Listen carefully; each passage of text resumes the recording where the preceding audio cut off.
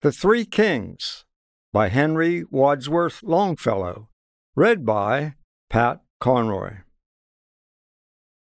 3 kings came riding from far away, Melchior and Gaspar and Balthazar.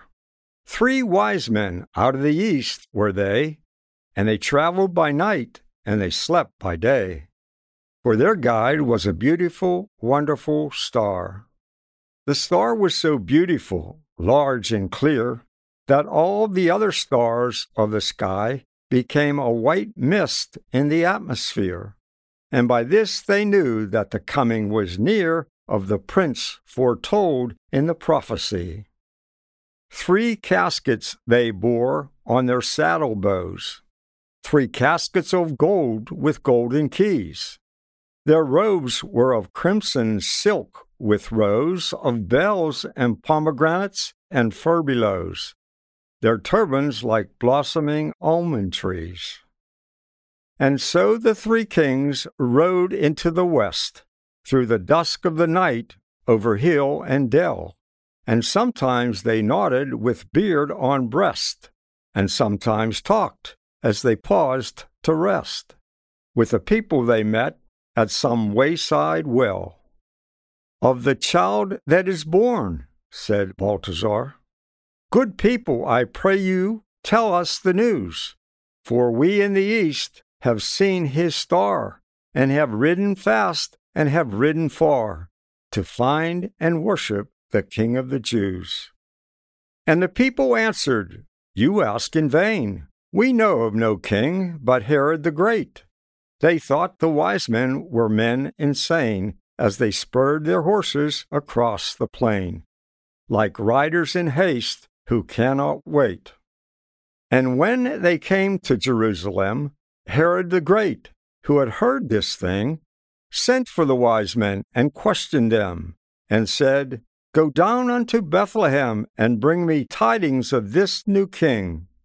So they rode away, and the star stood still, the only one in the gray of morn.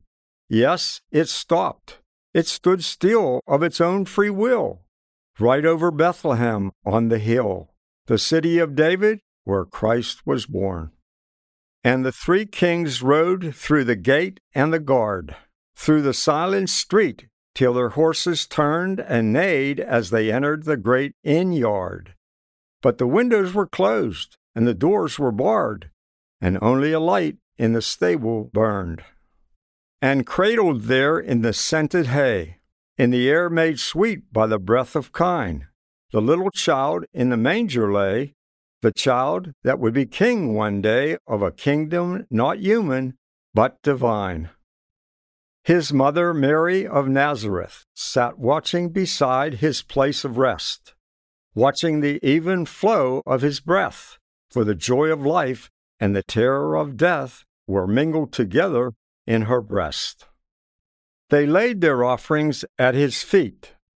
The gold was their tribute to a king. The frankincense, with its odor sweet, was for the priest, the paraclete, the myrrh for the body's burying.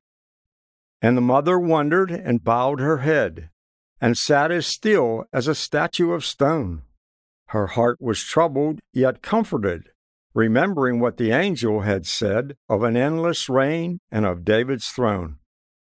Then the kings rode out of the city gate, with a clatter of hoofs in proud array, but they went not back to Herod the Great, for they knew his malice and feared his hate, and returned to their homes by another way.